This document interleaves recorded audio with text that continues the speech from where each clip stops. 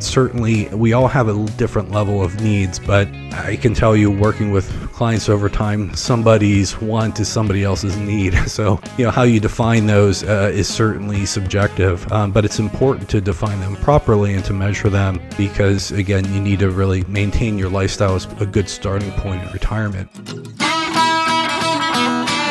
Welcome to Retire Smarter with Kevin Kroskey. Find answers to your toughest questions and get educated about the financial world. It's time to retire smarter. Hey, and welcome to another edition of Retire Smarter. Walter Storholt here with Kevin Kroskey, President and Wealth Advisor at True Wealth Design, serving you throughout Northeast Ohio and Southwest Florida with offices in Akron and Canfield. You can find us online by going to truewealthdesign.com for more information and to listen to past episodes of the show. Kevin, great to be with you this week. How are things going for you? Good, Walter. Always good to be with you, too. I'm kind of thinking back to where we left off a couple weeks ago. And, I think the one story I told was about my daughter telling me I gave bad advice, but then we were talking about I was learning how to go boating. And I'm happy you survived. You're back. Yes, so I'm still talking. I did not drown or I was going to say, or did not wreck the boat. I don't know if I can technically say that.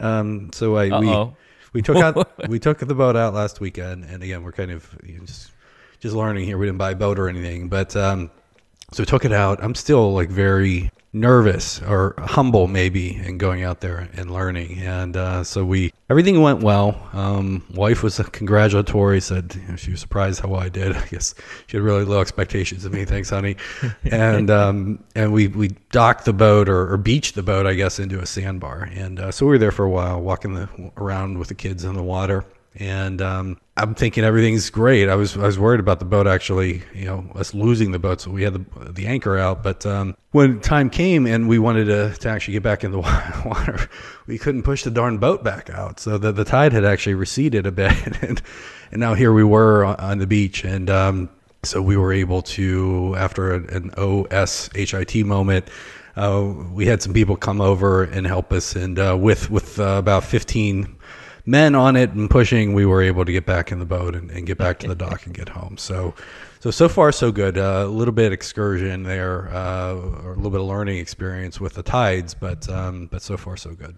It's a good thing you approached it already humble, because that would have been the first thing, and it was anyway, the first thing that would happen to any boat owner is you get humbled very quickly when you're out there trying to figure out what you're doing. So, but this sounds like this was after the training and the instructor, right? So this was when you went out on your own afterward for the first time? This was, yeah. And the training was great. I had 5 hours of, it was a retired Coast Guard captain. He spent his career on Lake Erie out of Mentor, Ohio, so Northeast Ohio guy. And just 5 hours one-on-one training. It was really good. And, it's just, I think humility's a good trait to have in many facets of life, and certainly apropos when you go out and are learning how to boat on a big body of water. So, by no means do I feel comfortable yet, but I'm getting there. We'll turn the page to our show momentarily, but one last thing. What was the one best piece of advice that he gave you during the training that you think will stick with you through all of your boating days in the future? The one best piece of advice, the only thing that sticks out, I guess, at the moment is he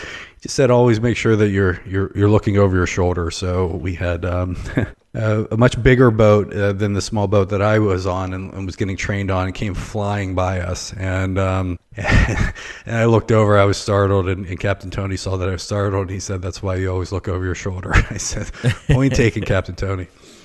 That's great. Yeah, we could apply that probably to the financial world if we wanted to. Always be looking over that shoulder and making sure that you see what's coming to get you and get your portfolio. But we won't go all that crazy and intense on today's show. But we are going to talk a little bit about what happens after retirement and what goes on with people's spending goals, what happens in that moment, and then what that does to the plan, Kevin, because not everything stays the same when people retire. All of a sudden, they may get into new hobbies, they may get into new activities, new priorities pop up, and what you plan for to start with may not necessarily still be intact. And I know that then creates lots of new planning challenges and problems for you and your team to solve, and just another one of the kind of planning adventures you get to go on with folks, right? You got it. So, if we're thinking about what happens when your spending goals change after you retire, well, I mean, if you spend less, then probably not an issue, right? If you constructed your financial plan up front and say you figured that you could spend at a certain level and be okay, and then you spend at a level less than what you were planning, then certainly no qualms to the financial plan. However, on the other hand, maybe you want to spend more, or frankly, maybe you have to spend more on something. We had a client that daughter was going through a bad divorce, abusive relationship, kids involved, expensive attorneys, starting over. I mean, it was a really bad situation. Of course, they're going to help their daughter and they're going to help their grandkids. But frankly, I mean, the parents really had to bail their adult daughter out. And she was staying at home with the kids, and the husband was the one that was working, and there was really not much of a choice. And so there was a situation like that where it was, okay, we have to do this, spend this money, and we have to do this. So we need to look and see how we actually are going to do it. And then we had one last week where it was after that they retired. They said, hey, we really like spending time down in Florida. We have a bunch of friends in the Sarasota and Bradenton area, and we'd really like to go ahead and buy a second home there. I said, well, that's great. You just have to keep working longer. And they said, wait a minute, we were already retired. And I said, okay, well, maybe we can't do that. But bad jokes aside, life happens. Things change. And that's probably the only certainty that we have when it comes to retirement planning. So certainly you cannot go ahead and just work longer. And for most people, they probably are not just going to go back and say, okay, I'll go back to work. It's more about, hey, how are we going to actually rework the plan? So when you are still working, that's probably the easiest thing to do. Something comes up. I had a meeting a couple weeks ago, and clients were looking to move into another home, and they started looking around. And as things often happen with the home hunt, you start looking around and becoming emotionally engaged, and the budget starts kind of getting a little bit higher and higher. And in this case, it was about 25% higher. It was a sizable amount, kind of about $200,000. And they said, can we do this? I said, well, if ultimately, if you just work maybe a year longer or so, went back and ran the numbers, re-updated things, and, talked to them, and that for them, that was a trade-off that was worth making, just work longer. But again, in the case, and what we're going to talk about today is, what about when these things change after you've cut off that paycheck, and what you have accumulated has to last the rest of your lifetime. So one that we're going to talk about today, I'm not going to dive into the divorce situation that I mentioned, but into the second home situation that I also mentioned. The process is really the same. Certainly the circumstances are dramatically different, but the process is really the same. And we've talked about our Retire Smarter solution process in the past. We have a separate podcast episode directly dedicated for it. But it's really just going back and reworking that process.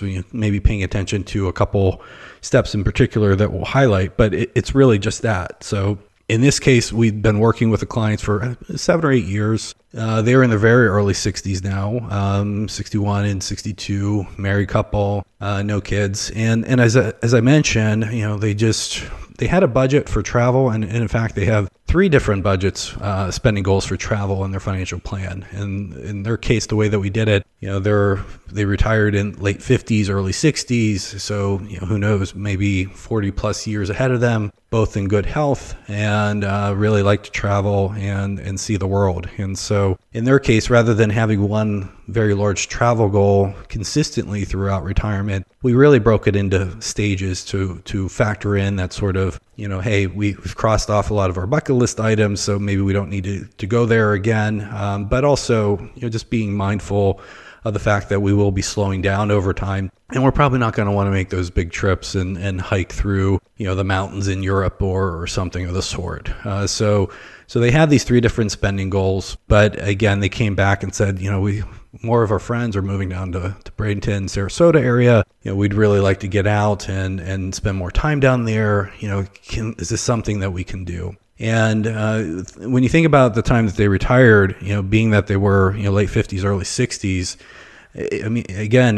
their money has to last them potentially for more than 40 years. If they were to make it all the way to 100 or so, that's quite possible in today. And to go ahead and have a big change and maybe buy a few $100,000 house in Florida after you've already cut off that retirement paycheck, is a big change for even the most well-funded financial plan, and they had done really well. I mean, they had worked for many years, both at the same company, had a good pension that actually in their case made sense to take via a lump sum. They had 401ks, always lived below their means, and had a little bit north of $2 million.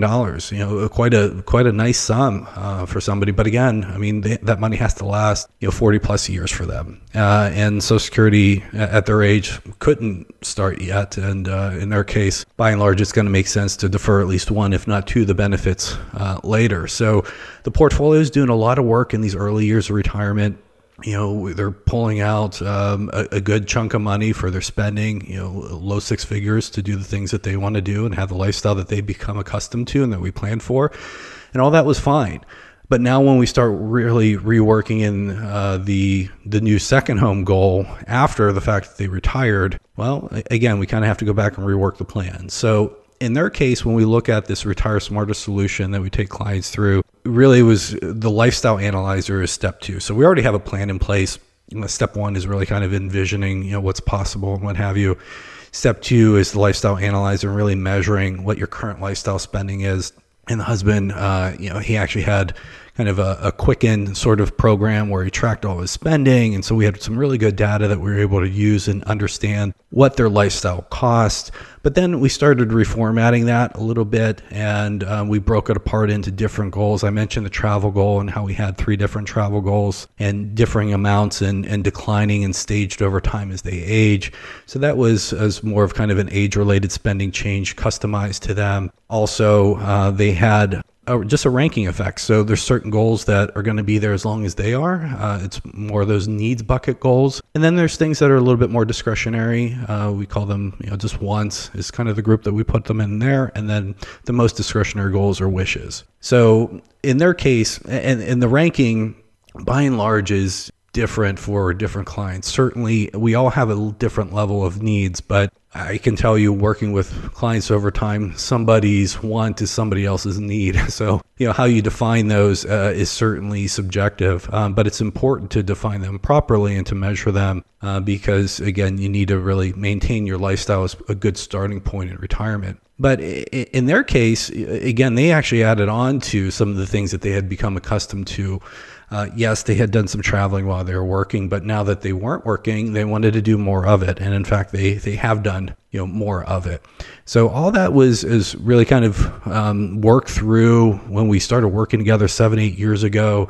And then each year thereafter, we were just really kind of remeasuring and, okay, here's how much money you earned. Here's how much went to taxes. Here's the changes in any sort of savings that you have, any debt pay downs. And so we could basically back in and just double check their numbers every year as far as what they said that they were spending. And then we would just do a little bit of an accounting exercise there and just double check their numbers. Certainly we have to have good numbers going into the plan. And so we did that over a period of years. They cut the cord and retired about 2 years ago. And then, this whole second home thing came up shortly thereafter. So in this case, we had a really good understanding of their needs. We had a good understanding of their other goals. It's really been to a T so far in terms of their spending, the 2 years that they're into retirement. But now we have to go ahead and factor in this additional purchase, this second home purchase. And so when you can't work longer and just kind of power through and say, okay, hey, we have some increased spending goals.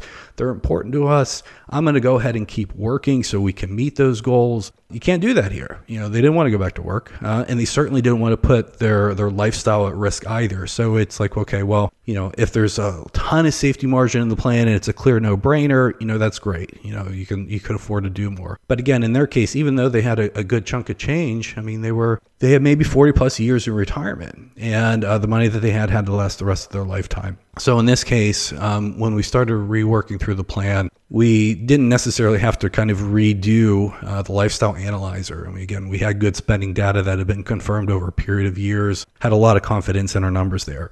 So we did have to pick up, new spending goals. Well, one, and this was a bit of an iterative process, but how much home can they potentially afford? So we first started talking about, well, where do your friends live? How much are the values of the homes that they're living in? Generally they kind of prefer to be around your friends or at least in close proximity to them. So we at least got a ballpark to start with and start modeling. But then, Walter, you have to have different costs that a home requires every year just to maintain it, right? Yeah. Yeah, things definitely will change in that regard. You got your taxes, you have your insurance. Typically in these places in Florida, you're going to have an HOA fee, you're going to have utilities expense, so on and so forth. So we added that in. We went through the whole process and we're stress testing the plan, and really, again, had to make sure that if they were going to do this, that it was not going to put their lifestyle at risk. That was very clear from both of them. It was something that they wanted to do, but if it was really going to put their lifestyle at risk, it just, let's take it off the table right now. So when we first went through that iteration, frankly, they just couldn't add, in addition to all the other spending goals that they had, they couldn't just say, okay, hey, we're going to buy a $300,000 or $400,000 house and add these carrying costs onto it. That plan just didn't work. So when we stress tested that plan, it was very clear that, one, it wasn't going to work. Two, they were going to have to make some trade-offs. And three, if they did do that, it was going to potentially put, some of their needs-based, more of their higher-ranked goals at risk, which is just a non-starter when it comes to retirement planning. You don't want to put those core things at risk if you don't have to. Well, what do we do then? Just completely take it off the table? Well, what we did was they had a nice house in Ohio. They have a nice house in Ohio.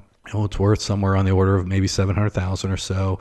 Beautiful property. I've been there. There's a lot of acreage, a lot of trees, a lot of upkeep, a lot of maintenance work, stuff that they enjoy doing now, but stuff that they probably aren't going to enjoy when they're maybe 75 and certainly 80 or along those lines. And so it had always been one of these things where, maybe we downsize at some point, but we really love the house and, we don't really want to plan for that. And we'll just know that the home equity is there as kind of a backup plan if we were ever really needed it, maybe if there was a sort of a long-term care need or something of the sort. So we revisited that conversation and said, look, hey, just adding in these goals isn't going to cut it. It's going to put those more of the needs-based goals at risk. That's a non-starter for everybody. So we've talked about in the past about potentially downsizing at some point, and it's always been kind of off the books, not really included in the plan. I said, is it reasonable to you in order to potentially do this Florida property? Let's assume that we were to sell the Ohio house, not anytime soon. Enjoy it. You're younger, you're healthier. You like being out there on the property, especially during the COVID situation when everybody's shut in. It helps to have a little bit more space to go and mull about. But maybe when you're 75 or 80, is it just reasonable to you that we go ahead and reflect that in the plan and start factoring in that downsizing? And they both agreed with that. So now we're freeing up some money to go ahead and add in some other spending goals. And I said additionally, and so when I looked at that, I said, okay, it's helping us get it there, but it doesn't fully get us there to a level where I would feel comfortable saying, yes, kind of go for the house and then also go for, the carrying costs that are going to come along with it. So we went back and relooked at their travel goals. And I said, we have these different travel goals, and their travel goal in the early 60s was about $20,000 per year. Pretty nice sum. Again, it was something that they were passionate about. They had more time. It was something that they had increased in terms of their spending goals from the time when they were working and what they were actually doing. And I said, if you're going to be down in Florida for a few months out of the year, are you really going to be traveling maybe as much as you initially planned? And we thought about it, and frankly, it wasn't a clear, no-brainer answer that it was going to be no. Travel was something that was very important to them. It's something that they very much enjoyed. They had some friends that they traveled with, different groups. And so they thought about that for a while. And ultimately, they did come back and say that they did feel like that was reasonable. So we had freed up some money with just factoring in a downsize on their large, beautiful Ohio home at some point down the road, not anytime soon.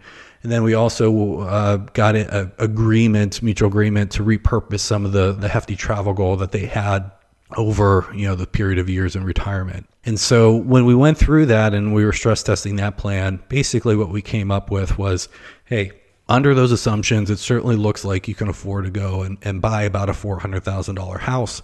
And then the other assumption that came along with that is, you kind of hold on to it for about 20 years. So they sell it eventually. But it was a process. It was, they had a very sizable change in their spending plan and their goals and things that they wanted to do after they had already cut off their work paycheck, did not want to go back to work. And now we have to say, okay, hey, can we do this?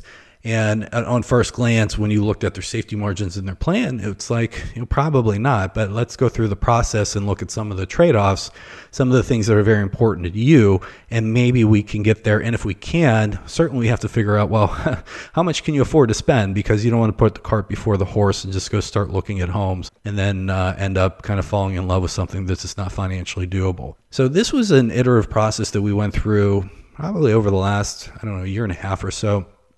They still haven't bought the home yet, but they have clarity as far as how much they can afford. They have clarity about the different trade-offs that they're making to go ahead and pursue this new goal. And also, if something, if coronavirus were to stay around for an extended period of time and the market sells off again and returns are lower, or some other bad news happens, we have a predetermined cutback plan in terms of their spending goals. It's not like we're going to cut back from their needs. They're going to still be able to go ahead and do that and maintain their lifestyle. But for them, the way that I explained it, I said more likely than not, rather than holding onto the property for 20 years, if things didn't pan out as we hoped, or if there's some other unforeseen spending that comes up that you have to do, it's not a like to do, but a have to do, like the divorce situation that I explained before, then, maybe it's something that you can only do for 10 years or something like that, but you'll still be able to do it for 10 years.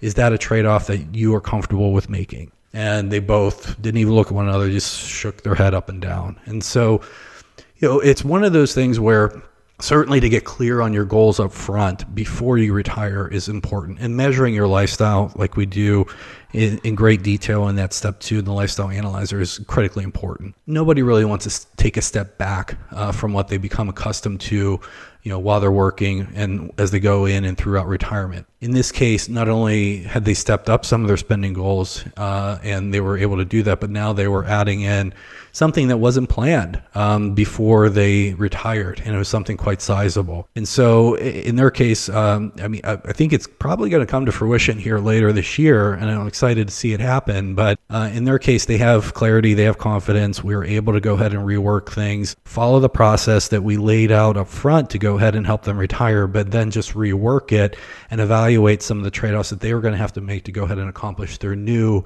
and substantial spending goal of having a second home and being able to spend time in Florida. It's awesome to be able to accomplish all those different goals, Kevin. So many different little needs and wants kind of needling their way into that equation. And you just kind of have to sometimes talk these things out and figure out the best path in front of you. And, it's neat to see that come to fruition for folks. I know that has to be exciting for you to see come to fruition and, of course, exciting for them to be able to realize some of those dreams.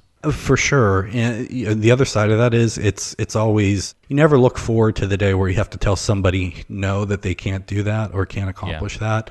But it's part of the job. I mean, it would not be good if we didn't do that when we had to. But I think more importantly than saying yes or no, it's just making things very clear and concrete about how it's going to happen, why we're saying that it can or can't be done, or, showing some of the trade-offs that can and probably should be made to go ahead and help you get there and just do the most with what you have. And so life is about trade-offs. I mean, I don't care how much, how big your bank account is or how small it is. We all have to make trade-offs to different degrees. We all want to go ahead and try to make the most out of what we have. But if you don't have the clarity around, what those trade-offs are and what the impacts are, it's just difficult to make an informed decision. And if you don't have that clarity, and then ultimately the mind tends to go to more of a state of worry. And I think we could probably all relate to that going through what we went through with the coronavirus in March before, this was kind of a brand new thing. But it's just the way that the brain works. It did a pretty good job protecting us for all those years as we were running from bears and lions and whatever else in the woods. But here we are today with a much more developed brain, and certainly making trade-offs over having a Florida home or not are different than just staying alive. But nonetheless, our brain still works in a similar manner.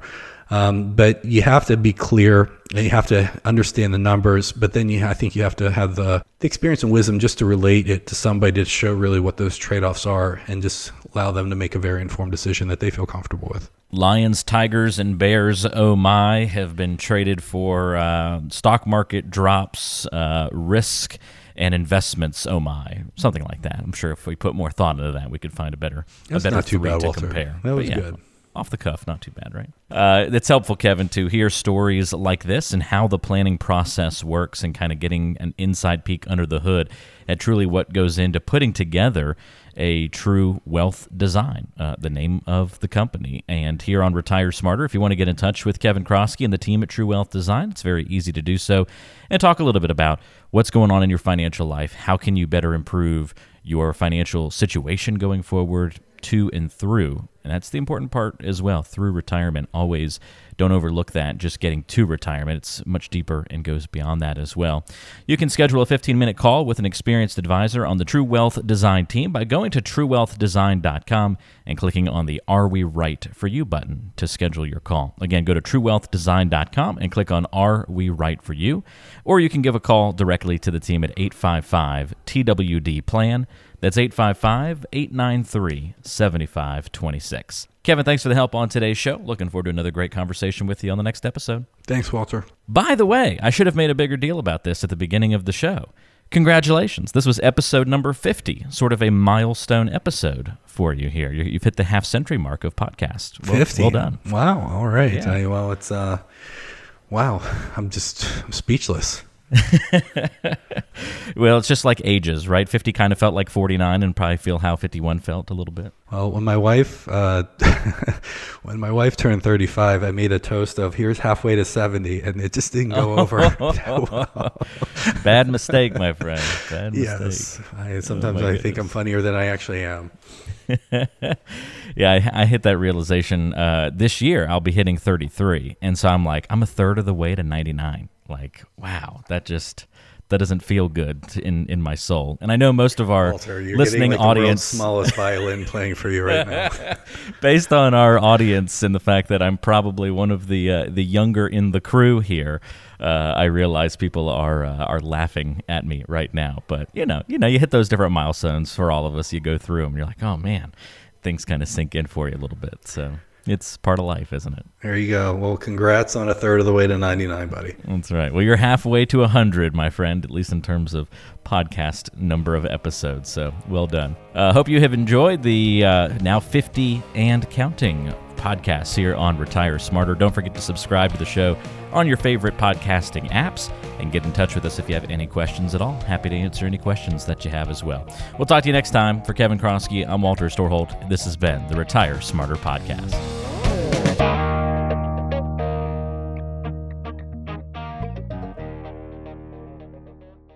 Information provided is for informational purposes only and does not constitute investment, tax, or legal advice. Information is obtained from sources that are deemed to be reliable, but their accurateness and completeness cannot be guaranteed. All performance reference is historical and not an indication of future results. Benchmark indices are hypothetical and do not include any investment fees.